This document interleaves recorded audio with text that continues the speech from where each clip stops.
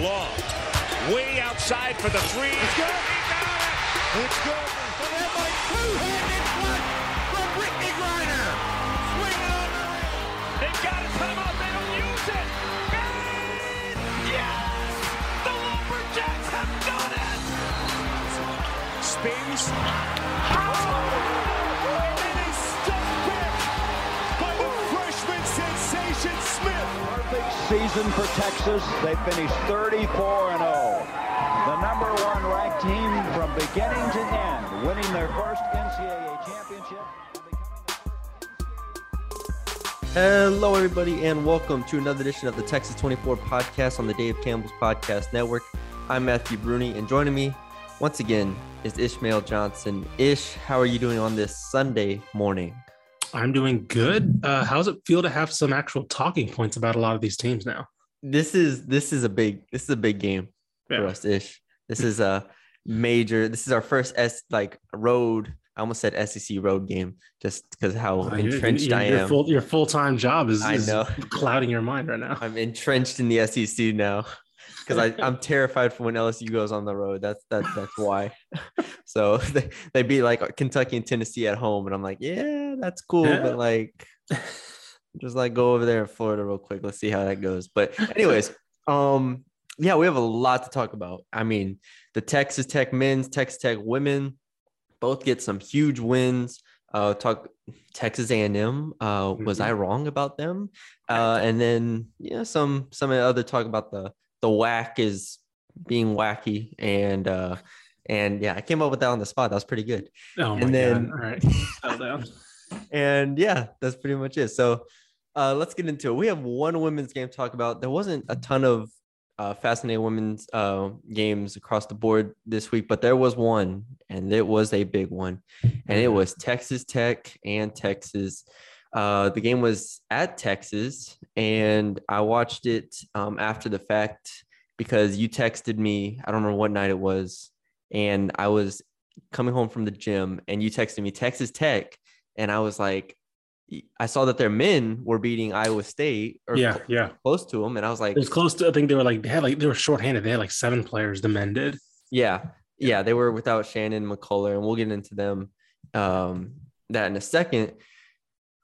But then you were like, no, the women. And I was like, wait, what? And so I scroll over, and Texas Tech is blowing the doors off of Texas like by 20 in the fourth quarter. And I was like, wait, timeout. Wait, what happened here?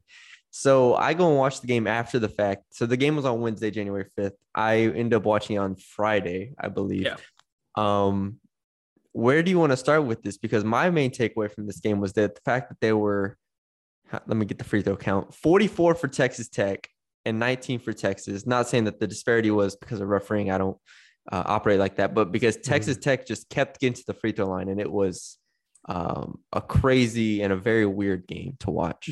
Yeah, I kind of, I agree with that. I was like you. I watched it the next day on Thursday because, of course, this game was on Longhorn Network, and for some reason they're putting, I hate when they put Big 12 games on Longhorn Network, but I don't get Longhorn Network, so I was keeping track of the score live. And so the next day, especially when I found out they won, watched it, and it kind of showed how Texas's front court is kind of an issue still. A lot of easy looks for Tech inside. If they weren't, like you mentioned, if they weren't getting looks, they were getting to the line.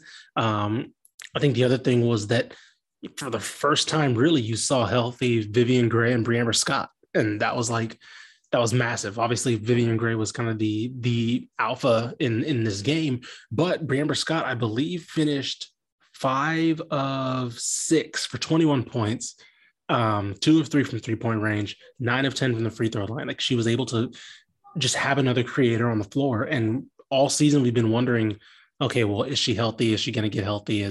What's the team going to look like with her in there with Vivian Gray? And we see it. Like, we see the team that's able to attack and consistently get to the line and take on one of the best defenses in the nation. And Vivian Gray, of course, had 17 free throws. I didn't even look at the final tally for her till now. 13 to 17 from the free throw line. And I don't know. This is a team that has two capable scorers from the wing that can, get inside and create shots for themselves. It was absurd. And so from a Texas perspective, I think you bring up a good point because a lot of what they do is kind of predicated on their perimeter defense in a sense, right? Rory Harmon, Joanne Allen Taylor, Audrey Warren, even Aaliyah Matharu. They're kind of just like pests on the outside. But once you break them down a bit and you get inside, it's like Lauren Ebo, Deonna Gaston. I mean, they're fine. Latasha Lattimore's a big girl, but they only end the game with 4 blocks. Yeah. And you allow 44 free throws. Like had 9 by the way. 9 blocks. They just felt like somehow they were getting out physicaled, and it felt like Taylor Thomas for Texas Tech. I want to give her a shout out. I thought she was really good, especially in the early portion of the game. She ends the game with 4 offensive rebounds, and 5 fouls, but it doesn't even matter because she just has 13 rebounds as well. So it was a very slow paced game. Like if anybody wants to go back and watch it, it was a game where like it was a lot of like just stop, free throw, possession, stop, free throw, possession, stop. Right. And you could tell it was driving Vic Schaefer crazy. And then you had the ultimate interaction at halftime between Gerlich and I just blanked on it. Vic Schaefer. You just said his name. Vic Schaefer. And that was, I don't even know exactly what it was about. Kind of read it. Go ahead. Yeah, so I think Danny Davis tweeted out I think he asked Vic Schaefer about it after the game, or somebody did, and he tweeted out that it was basically like, I think towards the end of the half, Krista Gerlich wanted to get Tech starters back in, and I think something on their end messed up with the scores table, or there was a miscommunication somewhere on the Tech bench, and the scores table weren't letting them sub them back in. And so she was angry at them. And then Vic Schaefer kind of, got defensive of his, those are his people, right? And so like he went at her for going at them, basically more. And then I think the quote was, I'm paraphrasing here, but more or less saying like, you don't go at them for a mistake you made, right? Yeah. And so that's where that came up. And then after the game, everything apparently was fine. Krista Gerlich said everything, he was very complimentary of the team afterward and all that. But it was like there's a great photo that Danny tweeted out with the quote. That's just like Krista Gerlich, like glaring at Vic Schaefer and like her mouth's out open, like shouting something. And Vic Schaefer's kind of like, you can tell he can't see his mouth, but you can tell he's probably saying something back. And it was funny because Krista Gerlich doesn't have an accent, but I imagine her with an accent when I look at that photo. like I imagine like a very distinct Texan accent, like saying something back at Vic Schaefer. She doesn't have one if you've ever heard her talk, but the first time I heard I saw that photo, I was like, if there is a Texan accent in her, it came out in that very Texas photo. Right. Yeah. Yes, exactly. Yes. So we're giving a lot of praise to Texas Tech, and I think they deserve it because this is a big win. And then they go and lose to Oklahoma State in the next game on Saturday. So they lose 57-55. Obviously, I did not watch this game. We had a lot to talk about, but it's a game where then Brammer Scott plays 15 minutes. Vivian Gray only scores 9 points. Taylor Thomas scores 3. Lexi Hightower has to come in and score 16 points on 6 or 7 shooting. I like the depth of this team a lot now at full strength. Like, didn't even mention Khadijah Faye. Yeah, I think it's really good. Riley McKinney's playing about 10 to 15 minutes a game. They got 8-9 players. Bryn Gerlich's coming off the bench. Like, 8-9 players here that I really trust. So now it's just about putting it together and becoming consistent, because not for nothing, they're 1-2 in conference play at this point. And the one win is great, but you got to find some consistency at some point. Yeah, I think it's more or less going to be this team. I think this is going to be a team that has some pretty good highs and may stumble against teams that you probably think they should beat, or against those 50-50 games. Just because there's so much uncertainty behind Gray and Scott's health. I think there's still some depth. There's still some front court issues here, right? You mentioned some of the players that I like, but consistently night to night, who knows? I do think this is a team that's very strengthened on the backcourt. They're still one of the top offenses in the country. I believe Krista Gerlich has them top 20 for field goal percentage. But they're still a team that still struggles on the glass for the most part. They're a solid defensive team, but they give up some pretty good looks from 3. They give up some offensive boards. They still turn the ball over quite a bit. So, like, I don't know. I think this is a team that's going to be kind of an oddly low floor, high ceiling, kind of that like huge. There's a huge kind of range for them. Yeah. So I don't know. It's going to be fascinating because, as you know, if Scott and Gray can stay healthy, then, you know, of course they're going to finish towards the top of the Big 12. But if they're kind of nursing them still up and down, they're still playing like these random 15-minute games here and there, I don't know. You know, it's going to be fascinating to see where they fall. Yeah. Last thing I have on this game, I'm just scrolling through my notes. Tech really sat in a 2-3 zone. For those who didn't watch, they really just packed it in. And Texas, well, they have solid bigs. They don't have that post player that they can really just go to and just throw it to and really force problems. And their post players aren't great passers, just from the looks of it. They were getting doubled and kind of turning it over or forcing a shot. Aaliyah Matharo only played 22 minutes, which I thought was not nearly enough. And I don't know if she was hurt or the situation exactly, but she looked fine on the court. She just didn't play. Then Schaefer realized, he was like, okay, only way we can break this down, because Roy Harmon can't get in the paint really. They were just packing it in basically. The only way is by shooting threes. So he puts in Aaliyah Matharo. He puts in a lineup with like Matharo, Shea Holly, and who was the other one that she brought in? Joanne Allen Taylor was on the court. So you had those three, and like Roy Harmon, you had like just your shooters basically on the court. And it kind of brought them back, but it wasn't enough to consistently win them the game. So those were a couple other of my takeaways. Just looking through it. The post-ups just aren't going to work for Texas, I don't think, against most teams. So, all right. On to the men. These two teams again. Let's start with Texas Tech. Texas Tech, we haven't talked about them a ton recently, I don't think. On the men's side, they, like we said, they're down a lot of players. Against Iowa State especially, I think they were down to 7. No Shannon, no McCullough. I don't remember the other ones. Was Bacho not out there either? I don't think so. But anyways, it was a lot, just put it that way. Yeah, it was a lot. And they hung with Iowa State on the road, and I wasn't expecting that. But this is a team that it's pretty clear that their defense travels. Their defense is everywhere. They started. Their starting lineup's kind of dire. Adonis Arms, Clarence Natalie, O'Banner, Davion Warren, Bryson Williams, and then Marco Santos Silva and KJ Allen. They basically had no guards. Like those are like all forwards basically. Yeah. So Adonis Arms had to play 40 minutes. Clarence Natalie played 36. Yeah, they were down a bunch of guards. And in the second half, they actually outscored Iowa State 28-21. How good Iowa State is, I think, is up for open for conversation at this point, because they did lose again last night to they lost to Oklahoma by 13. So they're now 0-3 to start conference play. I'm sorry, they beat Texas Tech, but it didn't feel like a win.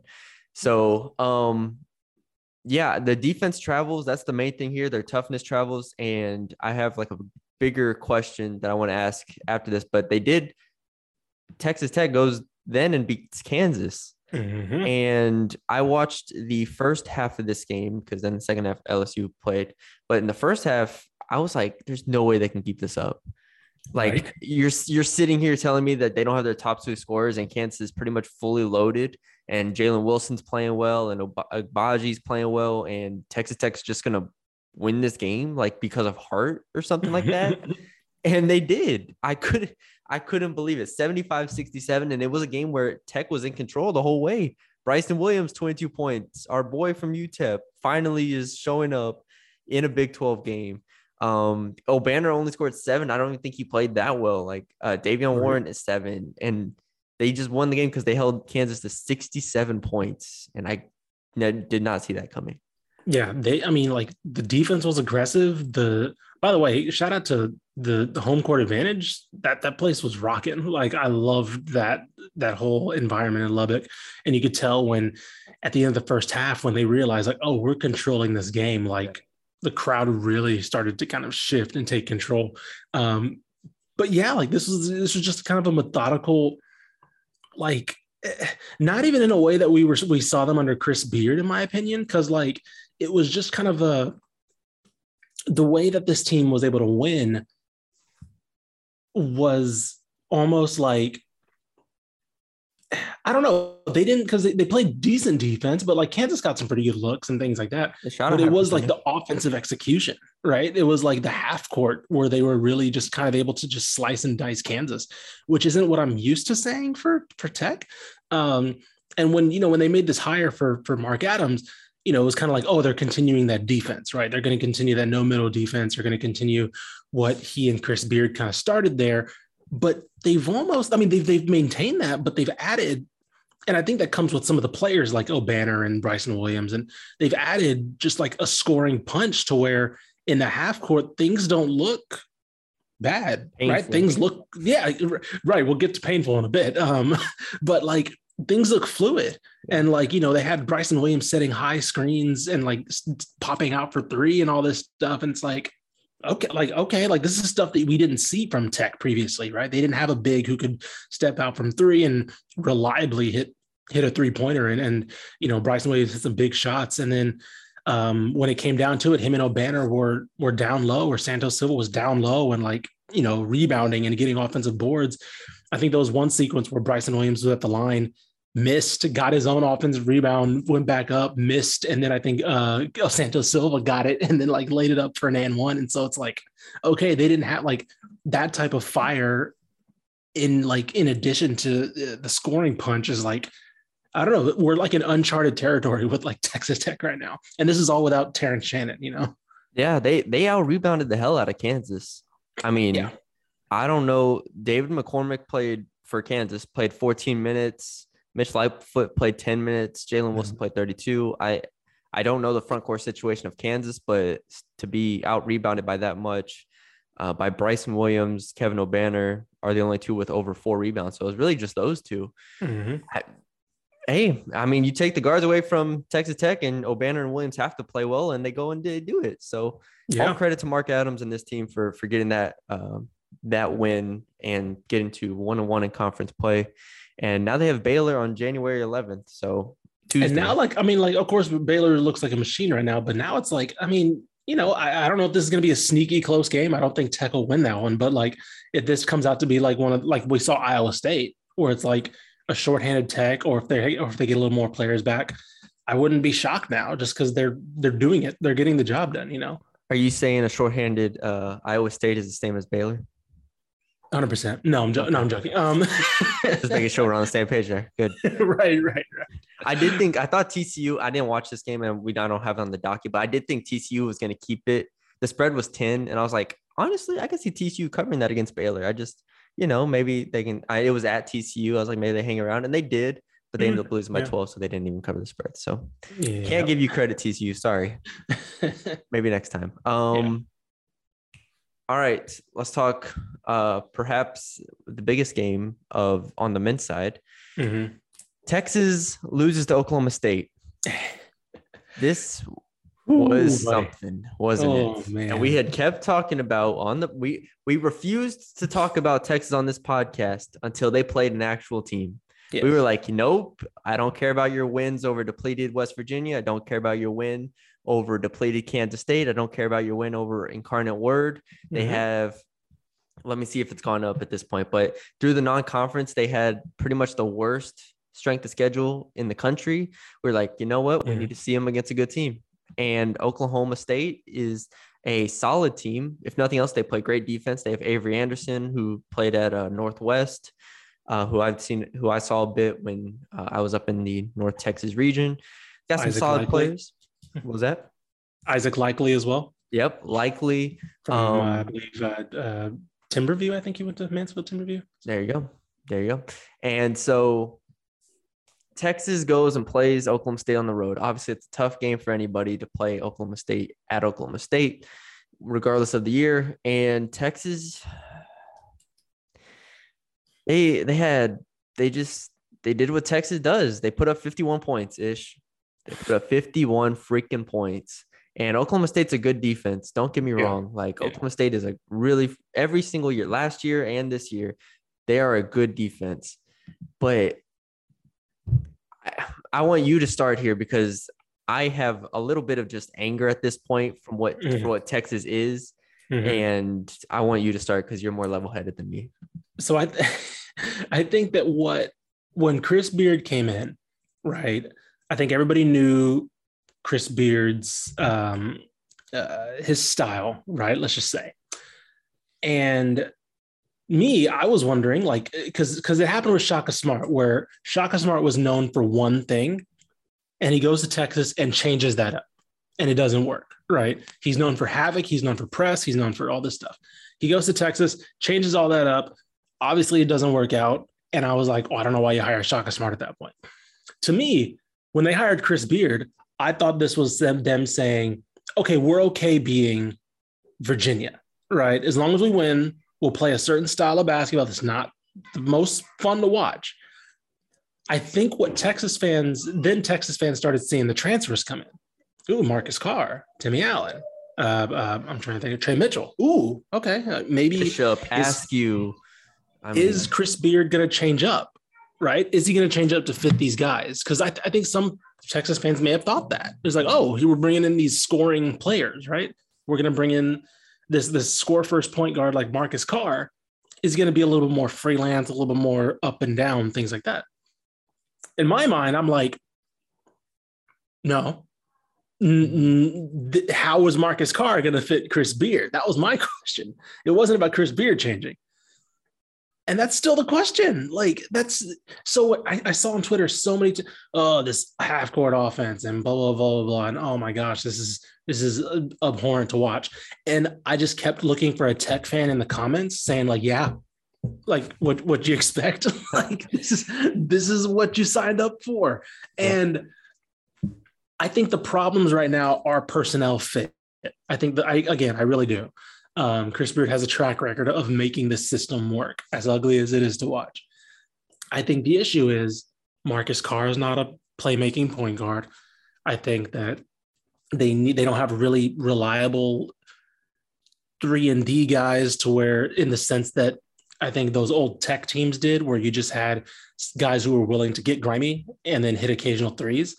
I've said it since the beginning. I think Timmy Allen's the only guy that really fits Chris Beard. And it showed in this game, right? Marcus Carr played terribly. Like, he was 1 for 6, right? And that's your lead guard. He had 3 assists, 3 turnovers, right? Timmy Allen was their leading scorer with Andrew Jones. I think Andrew Jones, as much as, people think he might not physically be able to be up for it, I think he still is a Chris Beard type of player in terms of being able to hit big shots when they need them, being able to play decent enough defense, and being able to not get phased out of a game or get like pushed out of a game, basically. But that's it. Everybody else basically played pretty badly in this game, in my opinion. And I don't know. I'm still giving him the benefit of the doubt because I think this is a personnel issue. Granted, these are his guys that he brought in. How is this a personnel issue? I really think it's just a player fit. Like, I think, and again, this is partially his fault, right? These are his transfers that he brought in, right? But I'm still saying I think this is just a whiff. I think this is just a whiff on his part. You cannot whiff with this much talent. You cannot whiff when you get an all Pac-12 player, Marcus Carr. Big Ten. Sorry, you said Pac-12. Big Ten. I'm sorry. You can't whiff at Texas with this. Like, this isn't like, one off next year they'll get him. Like, they bring him in with the track record. And I think everything you said is great and accurate because I think it's a lot more calculated than what I would have just said. And you return Ramey, you return Jones, you bring in Bishop out. They were without Trey Mitchell. We'll talk. Sure, that's something, I guess. But at the end of the day, I don't even think it's just a fit issue. I mean, this is just poor coaching. This is a system that he has in place. At some point, you have to be malleable. And we've talked about this before on podcasts. Mm-hmm. At some point, you have to change to do something. Mm-hmm. Coaches talk about change every single day, every single week about improvement as a coach and evaluating themselves as a coach. And now we're sitting here where a team with probably a top one of the 3 most offensively gifted teams in the country is putting up 51 points. Mm-hmm. I don't care who you're going against. I don't care what defense you're facing. 51 points. I just watched LSU put up 79 on Tennessee. And LSU doesn't have half the offensive talent that Texas has. Like, this is outrageous. And Marcus Carr, I agree with everything you said. I'm putting just as much blame on Chris Beard at this point. And it's pretty clear to me that Marcus Carr has I don't want to say no interest, but just is like, I mean, he is who he is, right? He's a scoring point guard. Yeah. And this offense isn't conducive to scoring point guards. When teams realize, and you saw against Oklahoma State where they shifted to a zone at one point in the second half because they realized the way they space the floor, or really don't space the floor, Texas does. Marcus Carr doesn't have driving. They're not really worried about this offense isn't made to give Marcus Carr space, right? And Marcus Carr to free him up, right? This isn't last year's Baylor where they space the floor, go 4 out, 1 in, and they just kind of they can switch and they can, kind of get the matchup they want and go one-on-one, right? This is very much methodical, work the ball around. Marcus Carr is going to, or ideally whoever's running point is going to find the right pass and get the motion going. And it's again, this is the type of offense that we saw it against a couple of years ago with Virginia, right? Where it's if you fall behind and the defense isn't on point, it's hard to come back with this offense, right? As we saw Virginia when they lost to, I forgot who they lost to. UMBC. A couple of years. Don't disrespect UMBC. It's my bad. Sorry. UMBC, where they get down and the defense is a little bit off its day, right? Not even crazily off, but a little bit off its day. And then all of a sudden, we don't know how to come back because we're not a really good shooting team. We don't like to push the ball that much. And so you're trading 2s for 3s, basically, which is what happened in this game a lot of the time. Oklahoma State went 8 of 17 from 3, and Texas was trying to get the ball into Dylan Dessou. And it's granted, he was one of their reliable players with Timmy Allen, but it's I get it, but dude, y'all gotta hit shots and y'all gotta hit 3s, right? And Texas, granted, wasn't shooting well from 3s, and I think that's another problem is they don't have reliable 3-point shooters. I mentioned players that weren't fits. I think Trey Mitchell's a better fit, and he was missing. Obviously, he's weirdly one of their other reliable 3-point shooters, which is another problem. But I think they really missed him in this game because they do space the floor a lot better with him. But I don't know. No, I agree that we've been waiting for this team to not play a good team because they've played Gonzaga and Seton Hall, but they've lost those games, right? And so we've been waiting for a signature win. And Oklahoma State is a decent team, right? They can, you can throw their record out or whatever, but their schedule's been good, right? Houston, Kansas, Xavier, those are good losses. And they're, like you mentioned, they're a good defense I'd say that match Texas, right? Texas has probably a higher defensive ceiling with Chris Beard, but Boynton's been working with that roster for a couple of years now. And so they're actually drilled in his system. So I'd say they're probably on level playing field in terms of familiarity. And Texas had nothing to match up against that. So I think it is an issue. And I seriously am terrified when they play Baylor. This team plays Baylor. Granted, it's in another month. We'll see what the team looks like then, but they have Oklahoma coming up. We're recording this on the 9th. Oklahoma is a very, very methodical offense that can absolutely carve this defense up if it's off its day. If I watch, if I watch that Oklahoma team, and you've seen the talent, the personnel in that Oklahoma team. If I watch that Oklahoma team, it's a good team. That's very much. Oklahoma is going to beat Texas if Texas does not figure out its offense in the next 2 days. Mo Gibson, North Texas great, might come in there and put up 10 and 8 on them. I don't know. I was about to say, you mentioned kind of the to me, it's been Oklahoma is a perfect testament to Porter Mosier's coaching, right? Because you look at the talent and you're like, okay, well, this shouldn't work right now. right? Like Oklahoma's not untalented. Oklahoma's fun. They're Oklahoma. They can recruit decently, but I think they finished like top 40 in KenPom last year. They're not like an untalented team. But you look at compared to Texas, and you're like, okay, obviously Texas should be blowing this team out of the water. But you see what Porter Moser's doing there, right? And it's like they're, number 4 offense in KenPom, number 2 2-point percentage offense, and they're just absolutely a machine in the half court. And I think, that's coaching, right? In the first year, Porter Moser's already doing that. And conversely, with Texas, where there's so many questions and we don't, I don't know. Again, let me just put it this way: for Texas fans who say that this team's bad to watch on offense, that's not changing. Let me just put this. There's the only way this gets better. Well, let me put it this way: they can get better in this bad to watch offense, right? Tech was pretty ugly to watch, but they got the job done. That's kind of what the ceiling is offensively with Chris Beard to me, and that's always been the ceiling for Chris Beard. And I think that there's no excuse for this. Against Seton Hall, they weren't bad, right? They just couldn't stop. For some reason, Seton Hall got hot from 3, and they just, they blew them out. Or they didn't blow them out, but they lost from 3.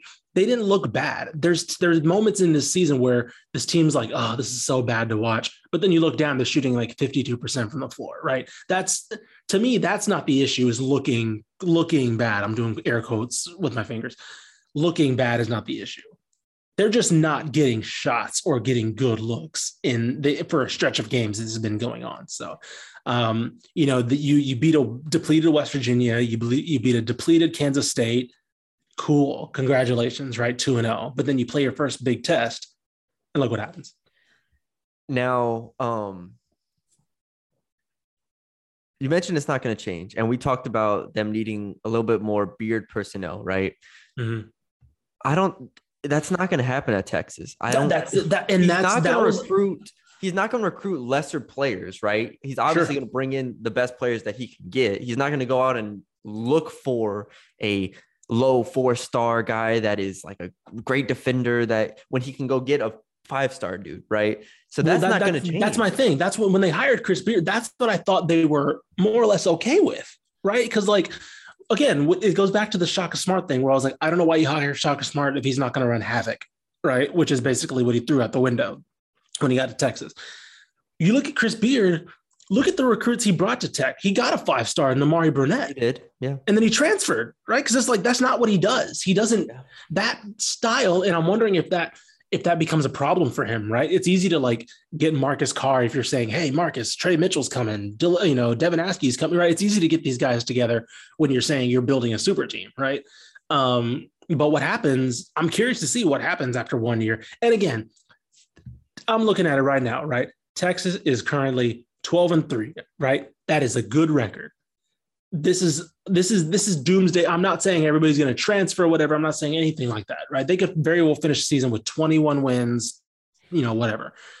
What I am saying is if he tries to do something like this again, I don't know if it works, because I think players will look at last year and be like, Marcus Carr averaged 10 less points at Texas, right? He didn't really fit. I still think Marcus Carr's a good player. I just don't think he's a good player for what Chris Beard wants his point guard to do. And so I don't know. I don't like that Chris Beard would try to, and again, you're right. It's the Texas thing, right? Texas wants to be Kentucky. And so I don't think Texas should be trying to be Kentucky. I think they should be trying to be Virginia. Yeah, but they Wisconsin. Should be, but Texas, with the resources they have, has to get the players that it's capable of getting, right? I'm not saying pass on those guys, right? I'm saying if a Matthew Mayer who went to Baylor, obviously, who comes through Westlake, of course you should get him, right? But I'm saying that shouldn't be, you shouldn't try to be getting the 5-stars constantly up and down again, you're not going to recruit like Duke. That's just how you are. I disagree with you, and I think you're giving Beard too much of a pass here. If he is the coach that he is, if he's the coach that he is getting paid to be, and if he's the coach that we think he is, you're basically saying that he's not the coach. He's not a top 20 coach, because I can name 20 coaches that with this talent will win games. No. Here's my thing. I could say I can name my top 5 coaches. I don't think all those coaches win the same way with the talent. Like if you put Tony Bennett, I think Tony Bennett is a top 10 coach in this country, right? I keep mentioning Virginia because I think it is the closest one-to-one to what I think the best case scenario, in my opinion, the best case scenario for what Chris Beard could do at like what he did at Tech, basically. You look at Tony Bennett, you put Tony Bennett with Duke. Does that Duke team run exactly the same way?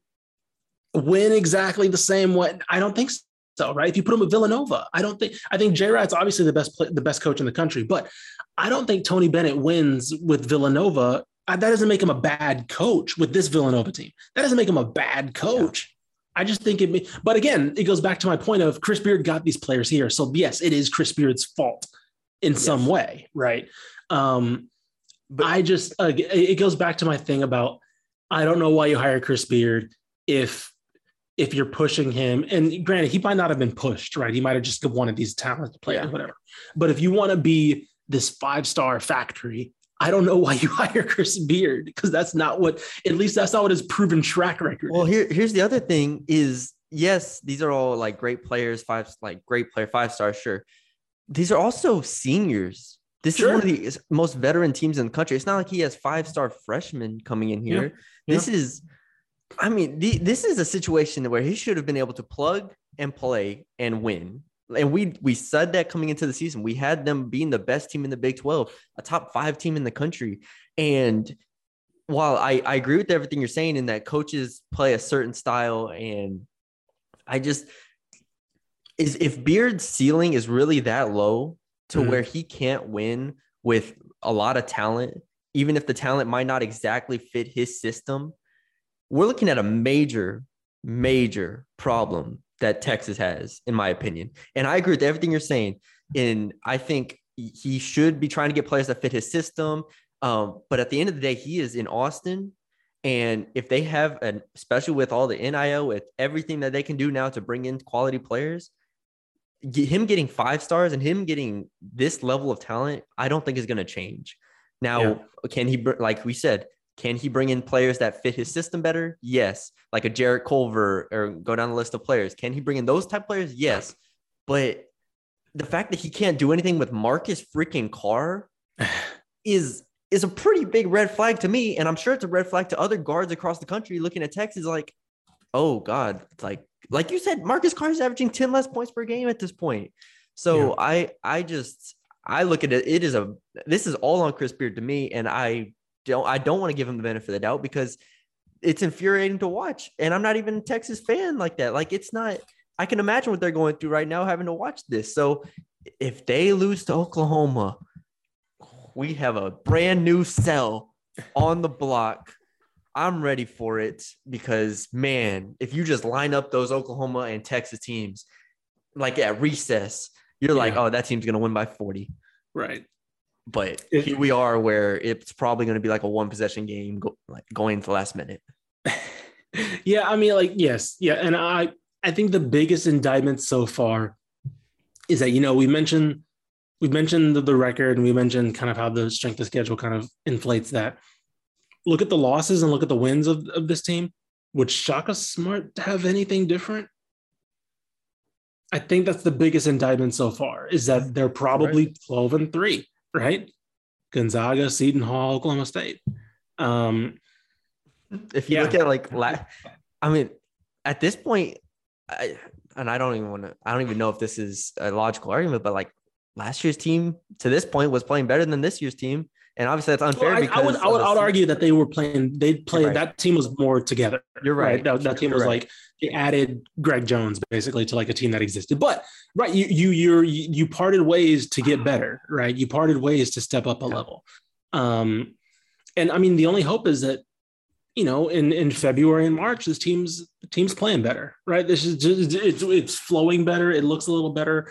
I do think there's another level this team can get to defensively, because I think we're talking about the offense, right? And that's not Chris Beard's forte, right? As much as we're harping on the offense, I do think there's another level this team can get to defensively. Now, if Trey Mitchell gets healthy, okay, that's a big plus.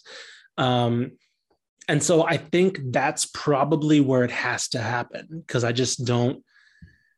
I mean, they're 76th in offensive and field goal percentage, effective field goal percentage per KenPom. And they're 186 in 3-point percentage. Like, they're just not, I don't know. I'm more confined to this team is what it is right now on offense. And I think the improvement has to come defensively, right? They have to work on that no middle a little bit more. And I always go back to a quote from Shaka Smart, and I was reminded of it 2 years ago. I think Westcott Eberts over at SB Nation reminded me of it a couple of years ago, where he said, I think it was like during his introductory press conference or like I think it was like his second year or something, Shaka Smarts. And he said, like, you know, when they were asking like, oh, why aren't you bringing Havoc to Texas? And he basically said, you need a certain type of mentality to play that.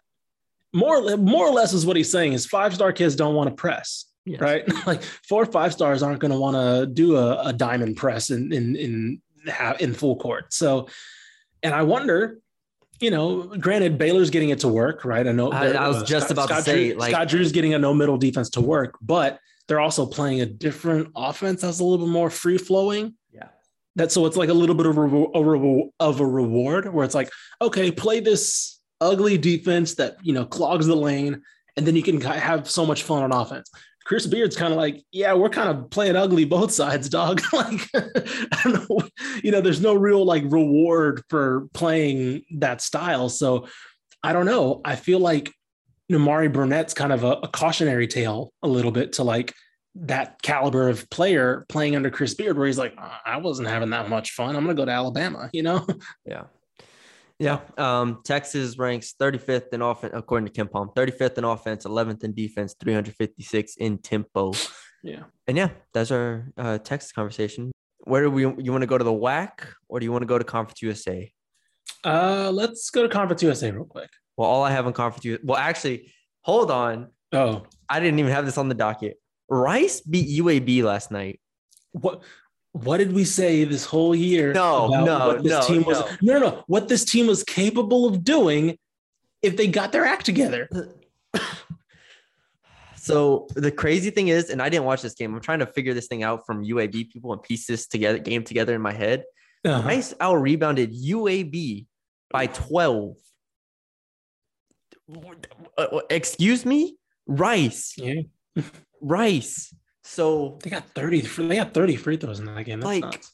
I have no clue what happened. I didn't watch the game. All right, don't come here for analysis. But Rice just beat a top 50 team in the country, pretty much. That's what you need to know.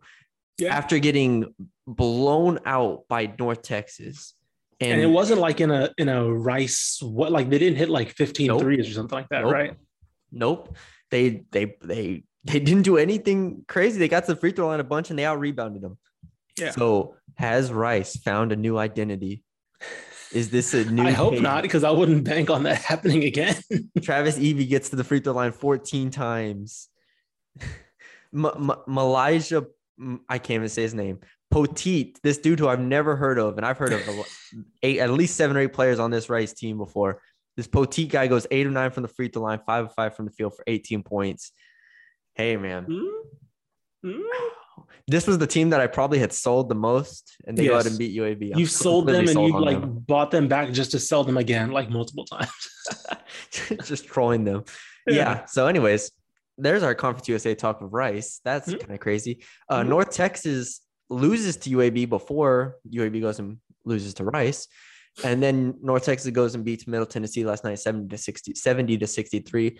Talked about this on my North Texas podcast. The offense just isn't as good as it's been the last 2 years. With the talent, losing James Reese, losing Javion, losing Zach Simmons, losing those guys just really hurts. Yeah. And while the players that have come in, Tyler Perry's awesome. Like, he's going to be 6th man of the year in Conference USA. He's awesome. But it's just the offense isn't quite there yet. Like, if you look at their KenPom, I think they are 150 in offense, where the last couple of years they've been top 100. And so here, let me pull it up actually while I have it, because it's actually really crazy that this year in offense, they are 146. Last year, they were 101. The year before that, they were 34 in offense, which is crazy. So yeah, we'll see if they can pick it up. They are still 44th in defense. Awesome defensive team, but and still at 357 in tempo. So nothing's changed there. But I did want to shine some light on them for those wondering how North Texas is doing. I still think they are a top 3 or 4 team in Conference USA. So we'll see how they fare. I'm trying to think. Was there any other Conference USA news? I was trying to think. UTEP blew the doors off of Southern Miss after getting their doors blown off. Didn't they lose? They lost La Tech. Yep.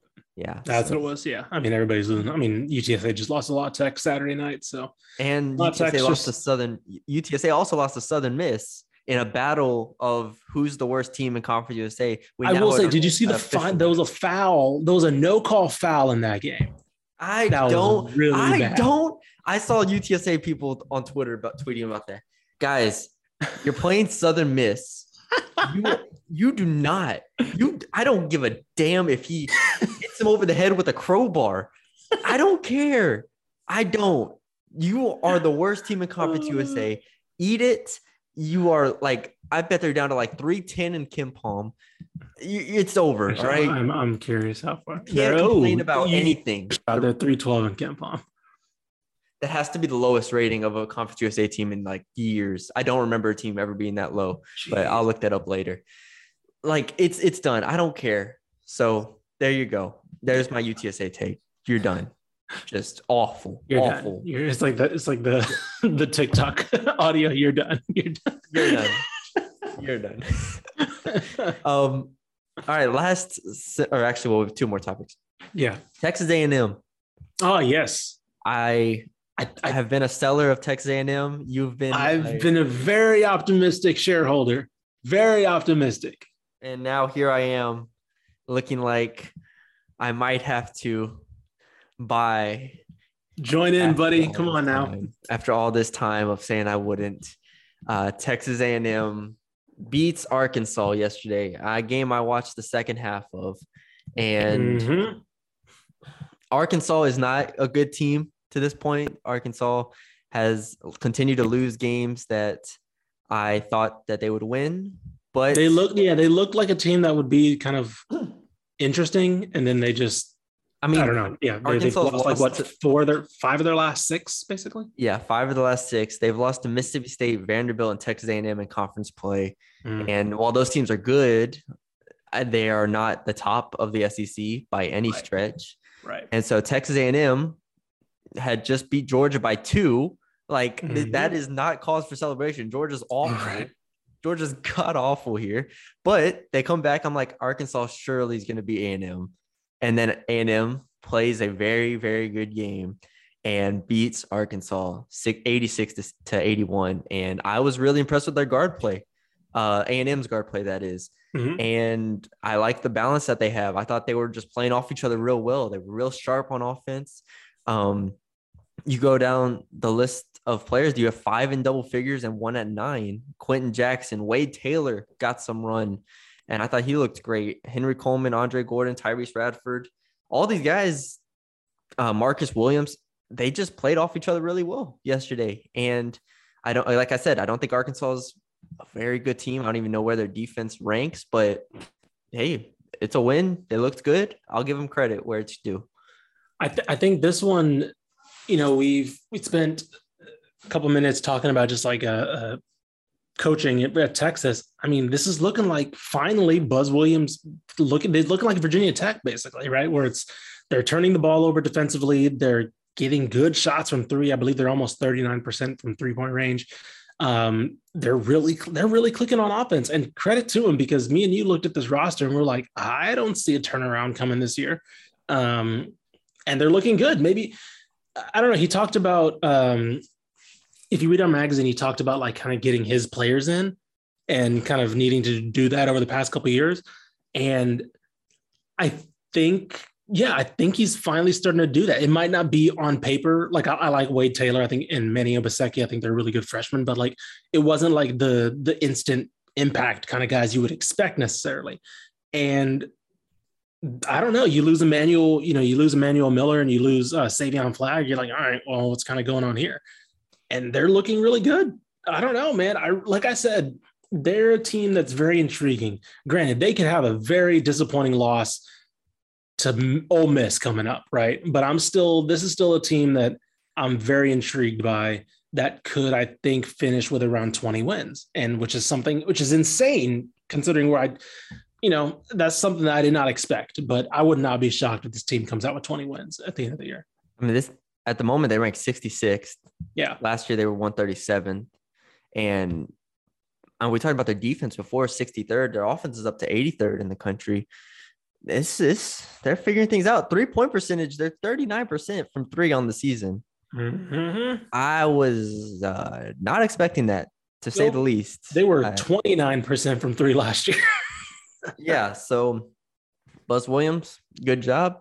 He's getting paid the big bucks for some reason. So. Yeah, I will buy a little bit, just a little bit, just to hold me over, because they got Ole Miss and Missouri the next two games. They could win those two and be 4-0 in conference before they play Kentucky at home. And I still don't think the top end of the SEC is still very scary.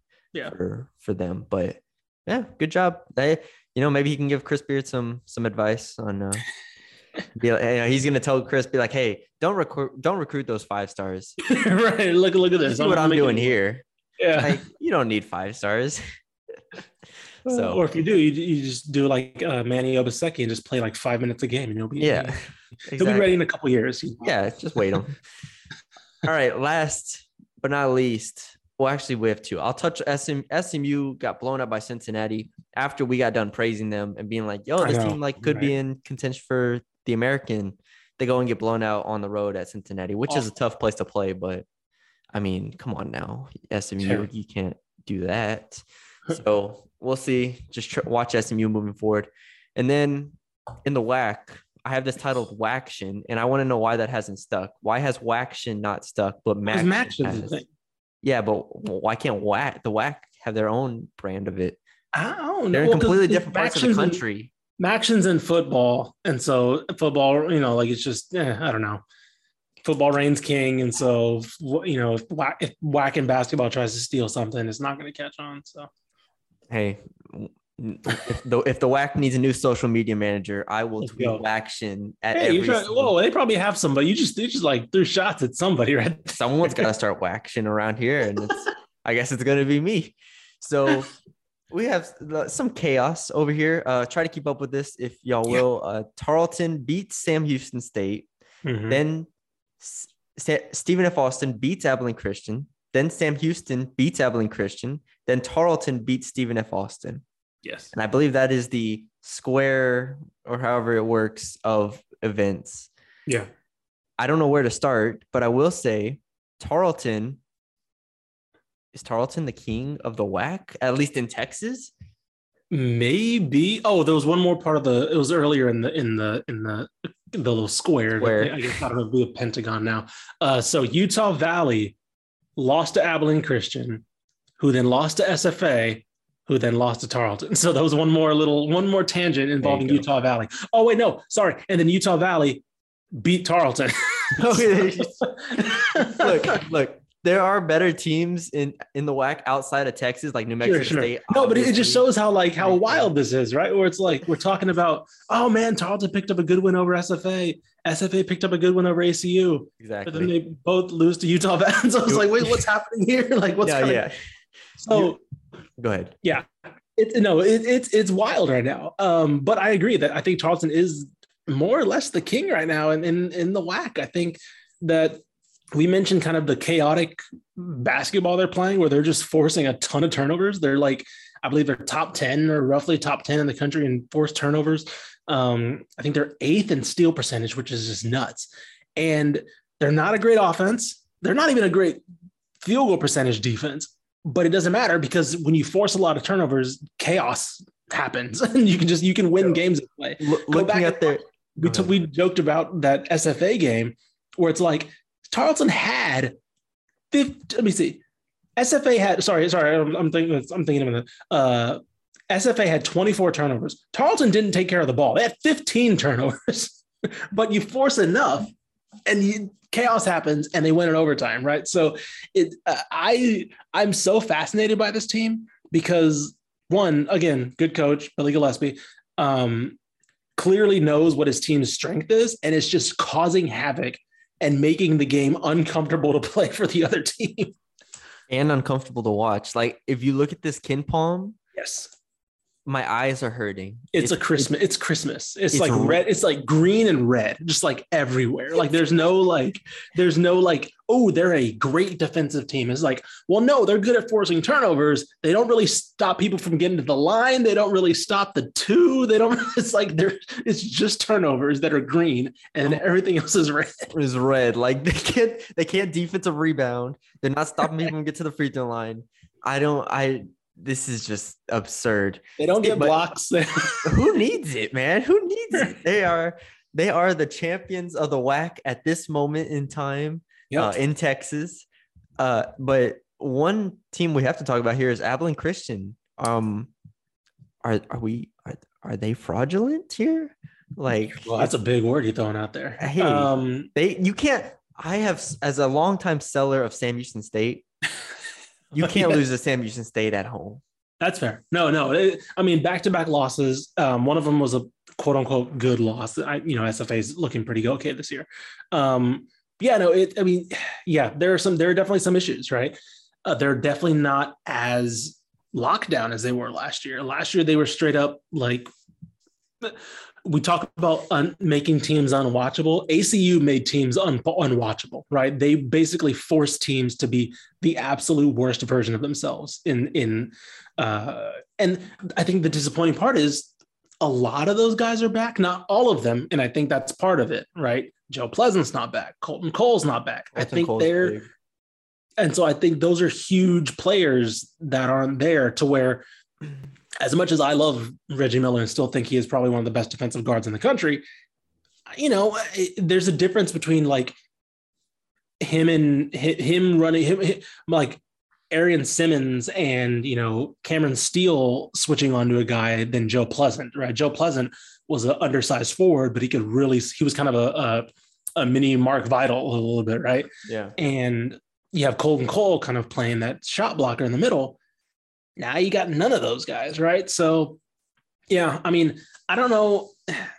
I think we were a little more optimistic because they, Brett Tanner, promotion from within after Joe Golding leaves, bringing back the guards. I think we kind of underestimated how big the front court was last year. They are now the smallest team in the country. Yeah. So it's their starting lineup against Sam was 6 foot, 6 foot, 6'5", 6'3", 6'8". And then you look on the bench, there's nobody. I mean, Ute Guy is 6'11", but like he played 5 minutes. Everybody else is like 6'4", 6'3", 5'7". Damian Daniels, so. Yeah. And it's not going to get much easier for ACU. They now play Grand Canyon, New Mexico State, and Seattle as their next 2 games, all very good teams. Granted, I mean, they have a win over Utah Valley, right? I do wonder. I do hope. I kind of wonder that the reason why the Sam Houston loss kind of scares me a little bit is because I pictured this team as one that would kind of slap around the bottom of the conference, right? I don't know if this was just a slip up, maybe. Because I do think Savion Flagg is probably the best player out of those bottom, like out of the bottom teams. Savion Flagg is probably the best player out of there. So like, I don't know if this was just a case of like, hey, a good player went off, or what, but it is kind of a scary result for ACU's floor. Well, they all have to start bowing to Tarleton at this point. Who knew we'd be at this point? Man, I mean, remember those early losses to like Michigan where you're like, I don't know, they looked kind of okay. You were kind of like, Tarleton, is this a little something here? I mean, they played.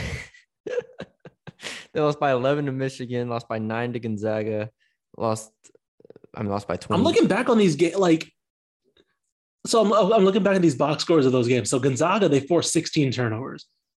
Yeah. Michigan, they forced 21 turnovers. Yeah, I remember. Kansas, they forced 13 turnovers. Like they just like Billy Gillespie's like, we're just gonna sell out for the steal. If we don't get it, thumbs up for effort. Right? Like it's all good, guys. But we're gonna basically make them pay and try to make their life hell, which I respect. Yep. So there's your Waction talk for the week. We should have a weekly action just to see what the hell went on in that conference that week. Just the Texas triangle, the star of competition between those teams is fascinating. But that's all we got for y'all today. Yeah. That was a lot of fun. And I thought we had some very good conversations there. So we want to get this out to y'all on a Sunday, knowing that there will be plenty of games. There's actually not a lot of women's games today as far as Texas teams go. Just when I skimmed through it, I'm sure I'm missing a couple, but I have it up on my phone right now, and I don't even see North Texas plays Middle Tennessee today, and this is Sunday. But other than that, pretty empty day. So this was a good day to do a podcast. Good job. There we go. Got our first. Good job. Are you giving us a congrats? Yes, you have to compliment yourself at the end of the day. If you don't love yourself, who will, right?